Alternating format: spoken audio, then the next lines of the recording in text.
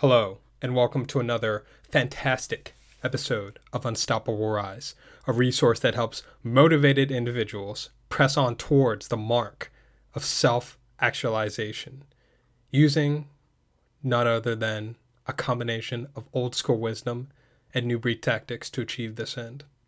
My name is Sim, and today the topic we have at hand are going to be about some truths. So, a couple months ago, I put out an episode talking about 10 harsh truths about life that you'll encounter when you become an adult. And that episode was well received, more well received than I thought it would be. And I got some feedback about it saying, yo, this episode was great. It was awesome. Got a lot of awesome tips from it, got a lot of insight from it. And I even had some of my friends tell me the episode was great and it caused them to think about things in a new way. And then I started getting more feedback saying, am I going to re-record a similar episode to that? And originally I thought no, because I didn't want to just retread old ground. But as I thought about it more, the topic of things you'll encounter in life is very vast and you can talk hours and hours about it. So I decided to do a new iteration about this. And this is the 10 harsh truths about life. Part 2. And as I was going through this and thinking about some of these, I thought to myself, I said, wow, some of these really are really relevant to personal success and productivity and working. So these sets of truths are going to be oriented towards your work life and personal success and asserting yourself in the world as a productive and pragmatic person. So the last set of truths I would say are more overall life truths and things about your overall psychology and relating to people and just things that happen to you. And I would say this is more about things that you happen to the world, if that makes sense. Giving you some ways to think about so you can express yourself in a more impactful fashion upon the world. And these sets of truths, again, I came to a conclusion from my own personal experience, and your own personal experience may differ, but a lot of people on here, on Quora, on just life in general will resonate with these, like the last sets of truths I think resonate with. So I think this set of truths you'll find very enlightening or eye-opening or just a reminder said, yeah, this is along the lines of what I've experienced before, or I've had a taste of that. And if you're in your early 20s and you're just starting to really progress in the world, I think these will really help you out a lot because I took a lot of hard knocks. That's why they call it the School of Hard Knocks. I took a lot of hard knocks in my early 20s and late teens, and this is how I arrived to these conclusions. So, disclaimer, take these with a grain of salt, but I think as we enter 2020, and we're in December now, as I'm recording this, I think these are something to really think about to really bolt onto your personal philosophy so you can make a hard impact and express yourself in 2020. So let's get started. First harsh truth is intention doesn't matter, outcome does. So a lot of people have the intention to do things. They intend to do this. They mean to do this.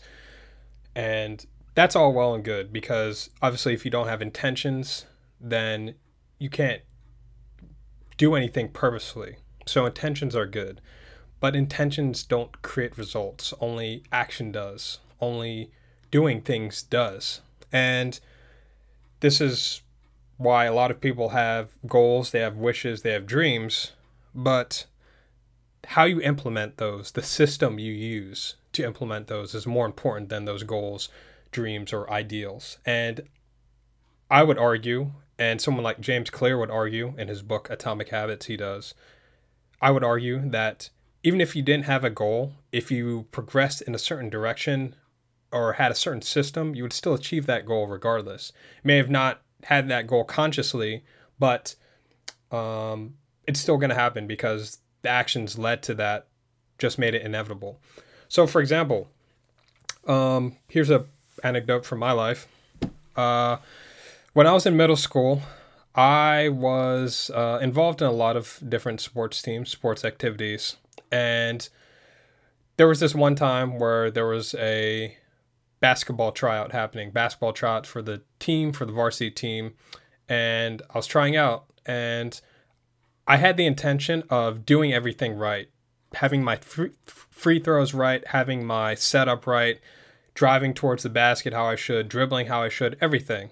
And I had no intention of joining the basketball team. I just joined it, or I just tried out for it because the other people in my carpool were in the basketball tryouts, and they thought they were going to be on the basketball team. So I didn't want to just wait around for them to finish practice or games. So I said, you know what, I'm just going to end up trying out.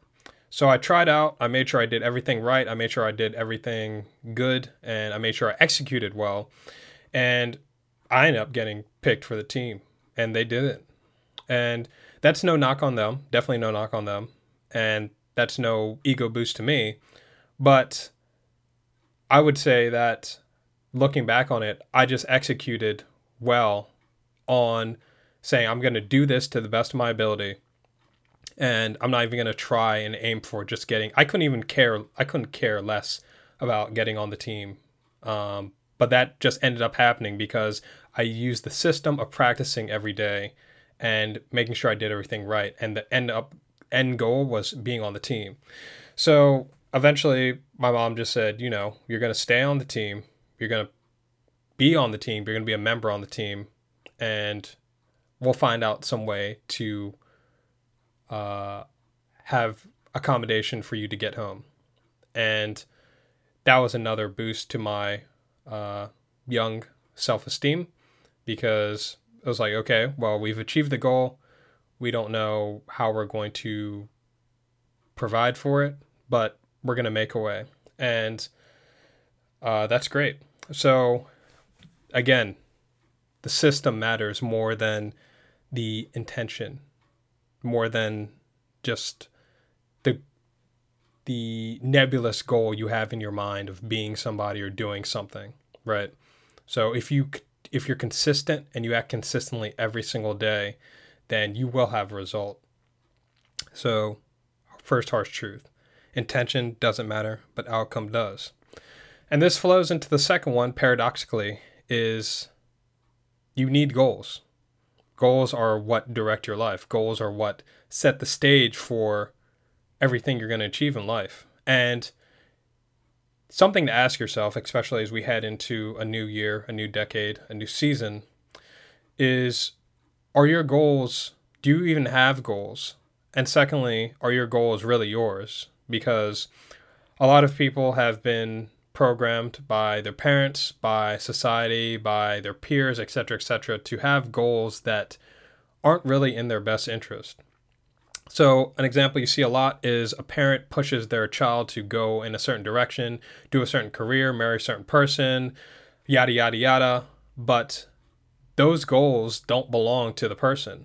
So they end up unconsciously moving towards that goal, even though that's not how they want their life to end up. So the best summation I've heard of this is, if you don't have goals, then someone else will set your goals for you. It's just inevitable. And in psychocybernetics, Maxwell Maltz states that humans are goal-oriented machines. We're always looking for something to achieve. So if you don't consciously set out to achieve something, you'll just be used as a tool to accomplish someone else's goals. And no one wants to be used. No one wants to be the low man on the totem pole, but this happens to thousands and thousands of people every day, where they're just like, oh, I'm working a 9 to 5, I don't feel appreciated, blah, blah, blah, blah, blah, blah, but they don't have a goal to upgrade their skills and move into a new line of work. So they're just end up being used as manpower, as free labor to accomplish the goals of people on top. So that's the second one. You need goals because they provide a target to aim at, and they provide clarity in the ambiguity and gray area of life. This also leads into the third one, which is so beautiful. I love how all these are connecting so far. The third one is wanting is not doing or having. And this goes back to the first one is your intentions don't matter. So you can want something. Everybody wants something. Everybody wants to achieve something. I want $1 million. Everybody wants to be wealthy, famous, thin, popular, all this stuff, whatever goals or whatever desires people have. Everybody wants a better life than they have now. But not everybody achieves it because it's not the same as doing something and having something. So obviously you need action, you need to take action, and things aren't just going to materialize by themselves. It's not, we don't live in a magical universe. And going back to what I stated in the last episode of what Charlie Munger said, he said this quote will always be funny to me. He said the universe is not enough crazy of a place to reward undeserving people. And every time I think about success and achievement, that is so true for the most part. There are exceptions to this, definitely. Definitely have people who are in positions of privilege and all that stuff. But for the majority of people, I mean, if you don't work for it, you're not going to get it and you're not going to have it. So you can say you want $1 million, but okay, how are you going to make that happen? How are you going to make that happen, bro? Like, you're just going to wave your magic wand and wave your millionaire magic wand, and just conjure up $1 million. And, I think this point it's so great. This is awesome. This point leads into the next one, which is if it was easy, everyone would do it. And you've heard this before. I'm pretty sure you've heard this before, but it's so true. It's so true. I mean, like, going back to the third one, if everyone had $1 million, or if everyone could conjure $1 million, $1 million would become the new standard. So there would be another standard for quote unquote millionaire status. If millionaire standard was the new middle class, then everyone would have to or being a deca millionaire, having $10 million would be the new millionaire status, right? So that's why things are above average or extraordinary, because the average is just the standard point. And the standard point is just as naturally lazy creatures, human beings and animals, we want to take the path of least resistance. So we take the easy route. And easy means everyone else is going to do it. And what are some examples of easy? Some examples of easy from a detrimental standpoint would be using a credit card. Anyone can use a credit card. I mean, it doesn't take genius. You just swipe it or put your number in and that's it. It's easy. It just gets charged to the card. But the flip side of that is, okay, you can charge it to the credit card. You can charge $1,000 to your credit card for buying a sound system or a flat screen TV or whatever, but you actually have the money to pay for that. And most people don't. So that is hard. Having $1,000 to just whip out on entertainment like that, most people don't have that. So they opt for the easier option of putting things on a credit card. Another example of easy, eating fast food and sitting on the couch, vegging out, watching Netflix or TV, versus eating healthy food and having a regular exercise routine. There's a reason why people who are ripped or jacked or whatever are looked up to, because it's not easy to achieve that. It takes a lot of considerable effort to achieve that. And people know that. People know that effort is to be rewarded and lauded. But we've reached this point where we think everything should be just applauded because we don't want to offend people. But the fact of the matter is, you have to provide value. You have to be productive. And one example of providing value or just being a productive person is just being able to take care of yourself, being able to care for yourself, and be able to be conscientious about the input and impact you're having in the world. And being on a diet and being and just caring for yourself physically and your physical, mental, emotional health, that's how you provide value, and that's how you broadcast to the world that, hey, I'm a person worth caring about. So, yeah, that's how you build up levels of self-esteem. That's one portion of self-esteem, saying my existence on this planet is tangible and it matters. So I should be treated as if I matter, because, you do. So that's the fourth harsh truth. If it was easy, everything or everyone would do it. And I would also add to that, competitive advantage lies in difficulty. So difficult things people don't want to do, that's where your competitive advantage will lie. And I know someone who is a software developer, and he did not start out as a software developer. He did not know anything about coding, but he read up on it and he decided to take himself to the woodshed and hash out his skills.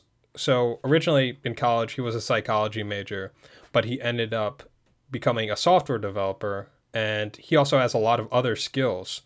And he just decides to do the harder things instead of the easier things. And that's why he's in a good spot where he is today. So he didn't like the outcome of his current lifestyle, so he decided to change that. And he's been pretty successful so far, so hats off to him. And yeah, that's the fourth point. If it was easy, everyone would do it. And I think this leads into the fifth point of you must be your own advocate. That's the fifth harsh truth. Being your own advocate, standing up for yourself, and just not tolerating disrespect. So a lot of people, when they enter the workforce, when they enter a new environment, they want to tread lightly because they're afraid of getting fired. They're afraid of rustling feathers. And I get that. When you're young, you don't really have a lot of resources of your own. You don't have a lot of money of your own. You don't have a lot of agency. So you want to tread lightly with the people who do. So with your parents, if you've had very turbulent family dynamics, you may not want to get into an argument with their parents, because your parents can be, everyone has a different set of parents, but your parents could have been violent, they could have been vengeful, they could have been narcissistic, they could have been very coquettish, which means hot or cold, and they could have withheld different resources from you, and you can't afford to lose resources like food, money, all that stuff, because they have all the resources. So you do everything to please them, and if you please them, you end up getting food, money, affection, clothing, shelter from them. Because I know some people I know, whenever they would get into a fight with their parents, unfortunately, they would get kicked out, and they weren't let back into the house for days, which is crazy, but it happens. So this mindset of treading lightly, not speaking up for yourself, not letting people walk over you, this becomes a habit, which becomes a personality trait. And I think everyone has this to varying degrees. I don't think it's possible to really emerge from childhood without some sort of people-pleasing elements to your personality, especially when you're trained by the school system and you're trained by peers and all that stuff to look for validation. But as you emerge into your adulthood, you have to break that to the best extent you can, because no one's going to give a damn about you as much as you do, because you have to wake up with yourself. You have to go to sleep with yourself. You have to live with yourself, and you have to care for yourself like you were a prized jewel. Like, it's crazy to me that people care more for their cars, or people care more for jewelry or fancy objects than they do for their own person, which is crazy to me, because these objects won't mean anything if there's no one there to give them meaning. So standing up for yourself definitely is a huge portion of that. And I have one story about this. When I was 19 years old, I was working at Target. I was working at Target as a flow team member. So I was stocking shelves and unloading trucks. And I got in. It was pretty much a thankless job for the most part. It was just manual labor. So I got in at about 3:30, and sometimes I would stay there till like 12:31, and sometimes I would work myself stupid just to get overtime hours and just to get that cheddar that bread, right? Especially when you're 19 years old, you want to make money. So I would do things and I would go above and beyond, and people would ask me, "Why are you here?" Because there was a lot of roughnecks on that job. There's a lot of roughnecks, ex-cons, derelicts, people who just, the type of people who you don't really see going anywhere in life. They're just working a job just to work a job, just to survive, really. And those are the type of jobs that your parents say, "Oh, go to college or go to school, or else you'll end up like those guys." That's the type of job this was. So when they saw like a college student working here, they were like, "Why are you working this job?" And I pretty much just did it because I wanted to get paid. I wanted to make money, and I wasn't afraid to get my hands dirty. So they respected that, and some people respected that. Some people were just like, "Well, this is a college guy. I'm just gonna push him around. I'm just gonna, push his buttons a little bit." So there was this one time when I was getting off shift. My manager at that time, I won't, obviously won't say his name, but my manager, he came to me and he said, "You can't leave. I need you to stay." And he also said, "I need you to work Sunday. What are you doing Sunday?" So if that was the me at like 16, 17 years old, I would have just said, "Oh yeah, I can work Sunday and I'll stay over." But I was like, "No. Sunday I'm not scheduled to work, so I'm not going to work." And I've been here since 4 o'clock in the morning. So I'm not going to stay. I'm not going to stay over just because you want me to stay over. And I said, "My shift's over. I'm getting out of here." And he didn't expect that from me. He expected me to just say, "Yes, sir. Yes, sir." But it's like, no, no, no, no. You got me fucked up with some other guy. I'm going to just say what I have to say because no one else is going to say, "Oh, Sim, he shouldn't stay so long because he's been working pretty hard from 4 o'clock." No, no one else is going to say that. So I knew at that age, I just had to say, I respect your request. I respect my time as well. So I'm not going to give you any more of my time. And I've already done my fair share. So I'm getting the fuck out of here. And that's pretty much how I put it. And there's been many times where, many other times in work, in my later work life where I haven't been as stolid. I haven't been as grounded on that. I definitely have just kowtowed to some ridiculous requests. But as I get older and as I progress in my career and as I get more leverage, that's what you want with negotiation, because any types of these things when it comes to work is negotiation.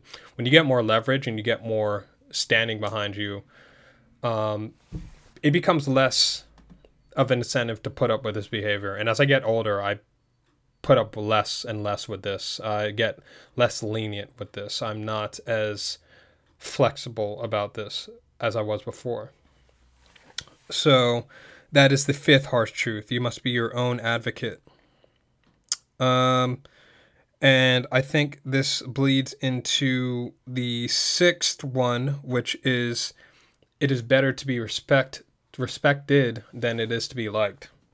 And I think this again goes back to the people-pleasing programming that we all get as children, but it also comes because of we want to feel validated, we want to be accepted by the group, Because evolutionarily, if you weren't accepted by the group, you were just seen as an outcast, as a pariah. You have a very hard chance of being cast out, and they're like, okay, go and die because you're not part of the group, you're not part of the tribe. So we have that built in to be to conform, really. And I talked about this in the first episode of the second season. But it is a lot better to be respected than to be liked, especially when it comes to earning what you're supposed to earn and just living the life you want to live, because a lot of people are just so concerned about what other people think about them. They just want to be the nice guy or the nice gal, and they don't want to be seen as like a dick, or they don't want to be seen as someone who's just a killjoy. But Machiavelli said something similar in The Prince, where he said, he asked the question for a king, is it better to be feared or loved?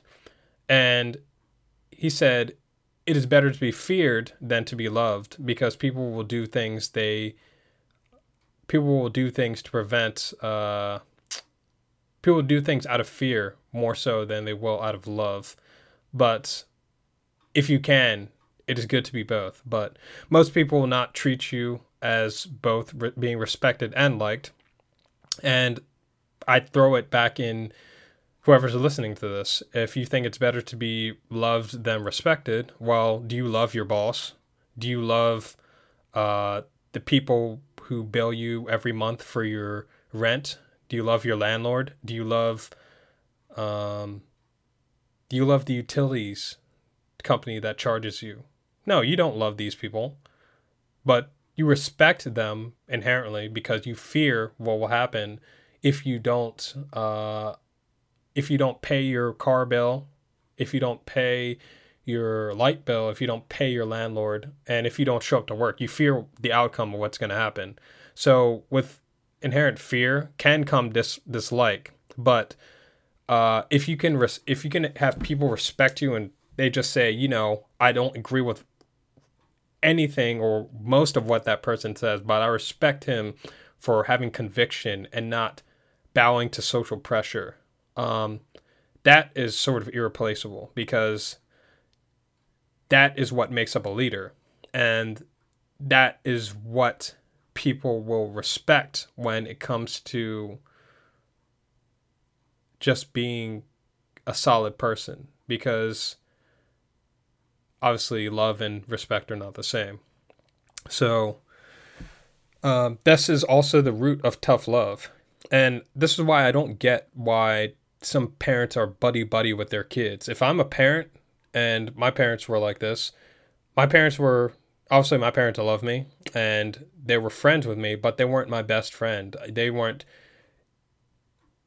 not tolerate a lot of the stuff that I did when I was a teenager or late teen. And obviously you shouldn't, because you're a parent. You have to set an example and you have to set a standard, and you're just not going to tolerate certain things that your friends, your quote unquote friends, would, because at the end of the day, they're responsible for you and they want you to respect them because they want to impart lessons to you. So that's pretty much what I'm trying to get at, that it is better to be respected than liked, especially if you're in a position of authority. So the seventh harsh truth is, it doesn't matter where you should be, only where you are. And this goes back to number one of intentions don't matter, only outcome does. So a lot of people say, I should be here, I should be doing this, I should have been doing this if I didn't mess up, if I didn't blah, blah, blah, blah, blah, blah, blah. Fuck all that. Fuck all that. Because the only thing that matters at the end of the day is where you are right now. It only matters your social position, your financial position, your work life, your whatever. You can't go back and change the past. The past is done. And I think it was Seneca said that the past is dead. You should forget it. And you should act as if the future is rushing towards you at a breakneck pace, which it is, because Every moment you spend ruminating about the past is a moment you could have been using to get yourself out of whatever situation you are. So, for example, you may be not in a space in your career or your lifestyle where you think you should be at a certain age. Well, you can use that as fuel to say, I don't want to be here. I'm going to do everything in my power to get out of this. And this is an example of negative motivation. And I've talked about an example of negative motivation. I've made an episode dedicated solely to negative motivation. And I will link that in the notes below, because I think that's something worth thinking about every now and then, because fear, pain, these things are very effective motivators to spur to action. Obviously, they're not going to get you to the upper echelons, but they'll get you pretty far. There have been things that I've done in the past because fear and pain were the only things that were driving me, and that led to my success in that area, because I saw the outcome of what would happen if I didn't do those things, and I used that motivation to spur action. So it doesn't really matter where you are right now. It only matters what you're going to do about it. And what you're going to do about it can only start when you put a plan into action, when you put a system into action, and you execute on that system every day. And it doesn't matter if you don't have a trail looking back. You shouldn't be looking back. You should just be rushing towards whatever objective you have with breakneck speed, because it's rushing towards you as well. So that's the seventh harsh truth. 8 is, I would say, time will expose your weaknesses. And time always does. Time always does. And a lot of people don't like to admit this because it creates a void of inaction. And I've been part of different companies and different things where there were just glaring flaws in some sort of area. Well, actually glaring to the people internally, but externally everything looked great. But there were just small problems that built up to larger ones, and they were carried by the momentum of time. And something that could have been fixed very easily if there was just a little bit of effort and determination and conscious control. Something that could have been deflected earlier on was just made to be a bigger problem than it should have been. And some of these problems that just ruined the entire enterprise. And one company I worked for in particular had glaring issues, but they thought that their profit margin was going to expand and compensate for those weaknesses. But again, the saying, you're only as strong as your weakest link, because time will expose flaws in the system or your lifestyle personally that are unsustainable. Because you can do something for an hour, a day, or maybe even a week or a month, but as months and years start to build up, you'll see that certain things are just unsustainable. So, for example, being a drug addict or being addicted to different things and different substances, that's ultimately an unsustainable lifestyle, because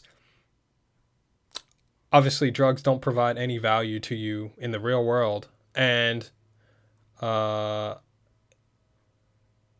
it's just over time going to expose that flaw in thinking and living, because they are a downward pressure.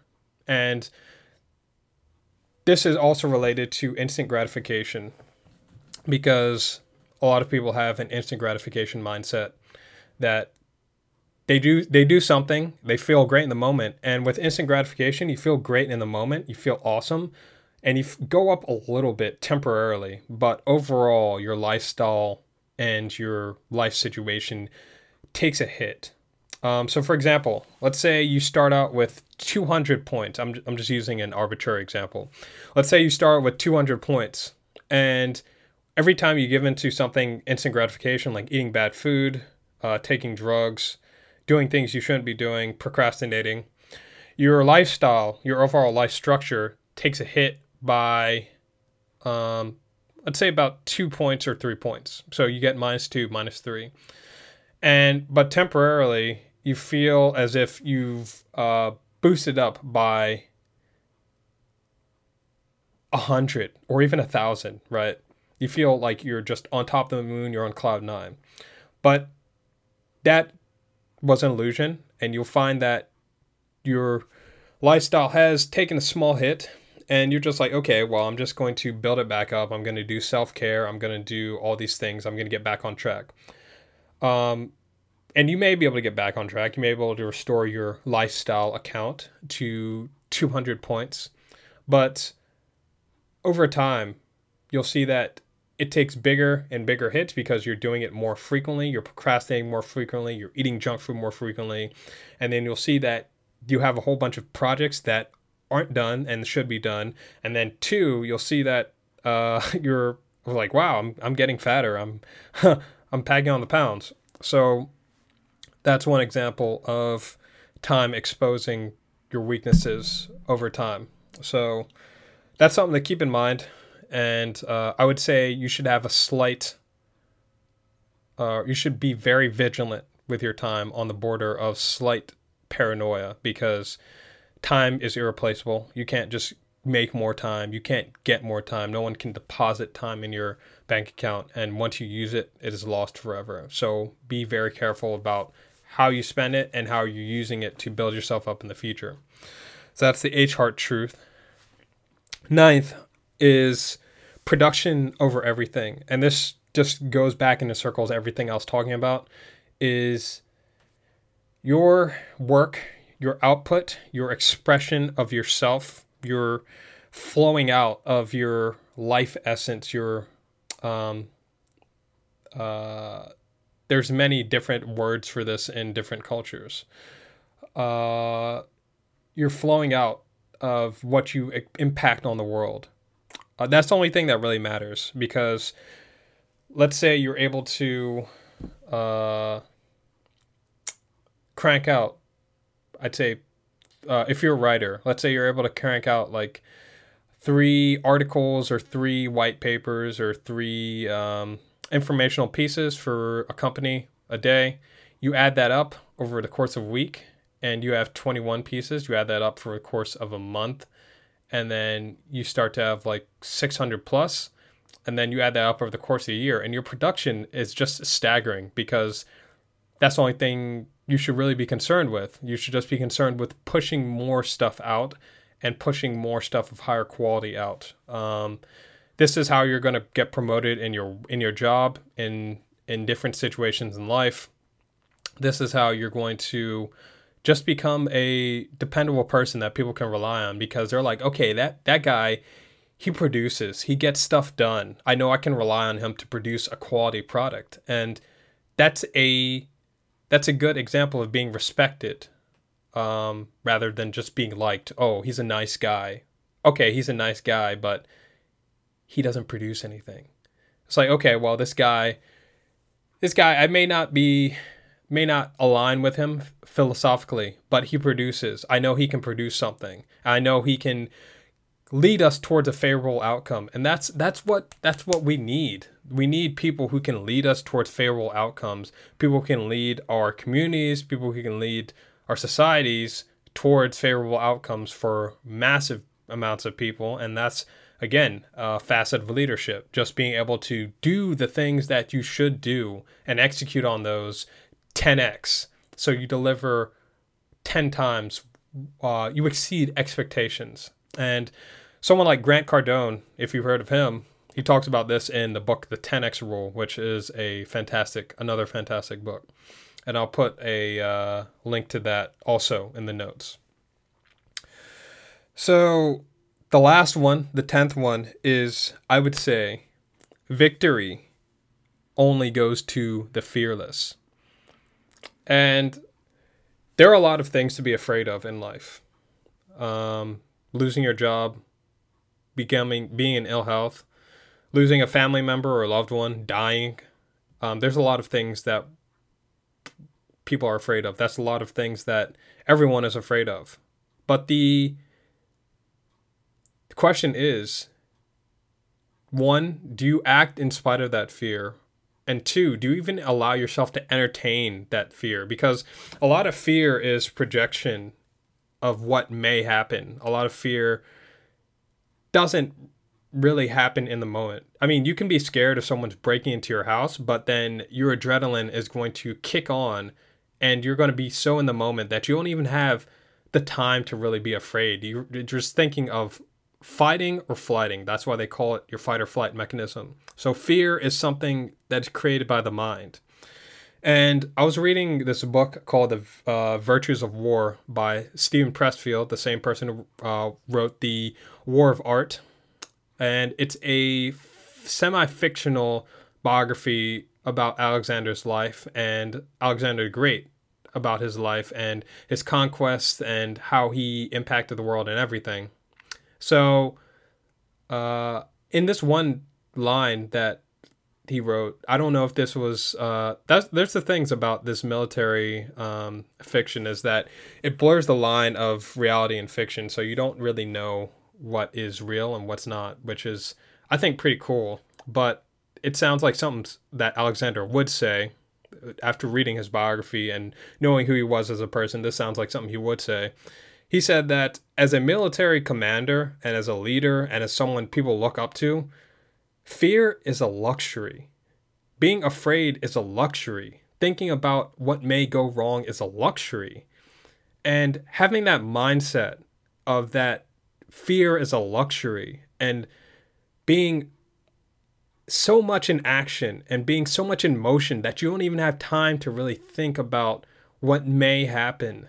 I think that's so powerful because you always, the main driving point of all of these truths is that action, motion, everything that I talk about pretty much is talking about being in motion, being in action, progressing and being pragmatic and not just sitting and navel gazing about things you want or things that may happen. And, you know, that's just like, that's just being a spectator.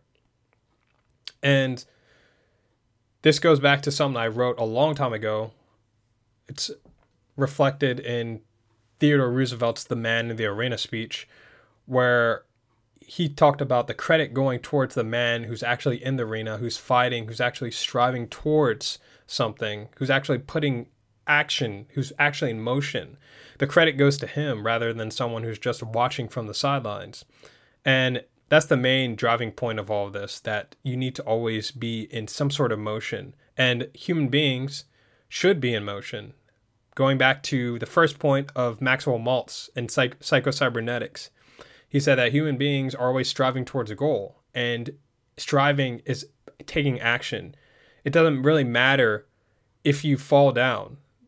The only question is, are you going to get back up? And if you don't, then okay, that's fine. Set another goal. Get back up in pursuit of another goal. But don't just sit there and do nothing, because you'll find your time passing 5, 10, 15, 20 years, and you'll feel like a worthless bum who has done absolutely nothing with their life. And you have to progress even in spite of fear, because the thing you fear the most, the thing people fear the most, dying, it will eventually happen. So that makes everything look like child's play in comparison. So unless you want your life to continue to suck, you got to get going. You got to keep moving. So that's the main driving point I want to drive home with all of this. So that's it. 10 harsh truths about life, part 2. And I hope you enjoyed this one. I hope this gives you some food for thought as we progress into the new year. And I hope that one of these things I said here will help you look at your life in a pragmatic way and say, you know, I want to build this habit. How do we start doing that? How do we start putting that in motion? And You may not be perfect from January 1st, but at least you start trying, going towards a favorable direction. And over time, as you build that up, as you build up that momentum, you'll find that months, years later, the building blocks of those create the lifestyle that you want and the lifestyle that you want to achieve. So that's it for this one. Resources of things I mentioned in this audio will be in the links in, I believe, SoundCloud or wherever. They'll be in the links. So until next time, stay vigilant and, of course, stay in motion. Take care.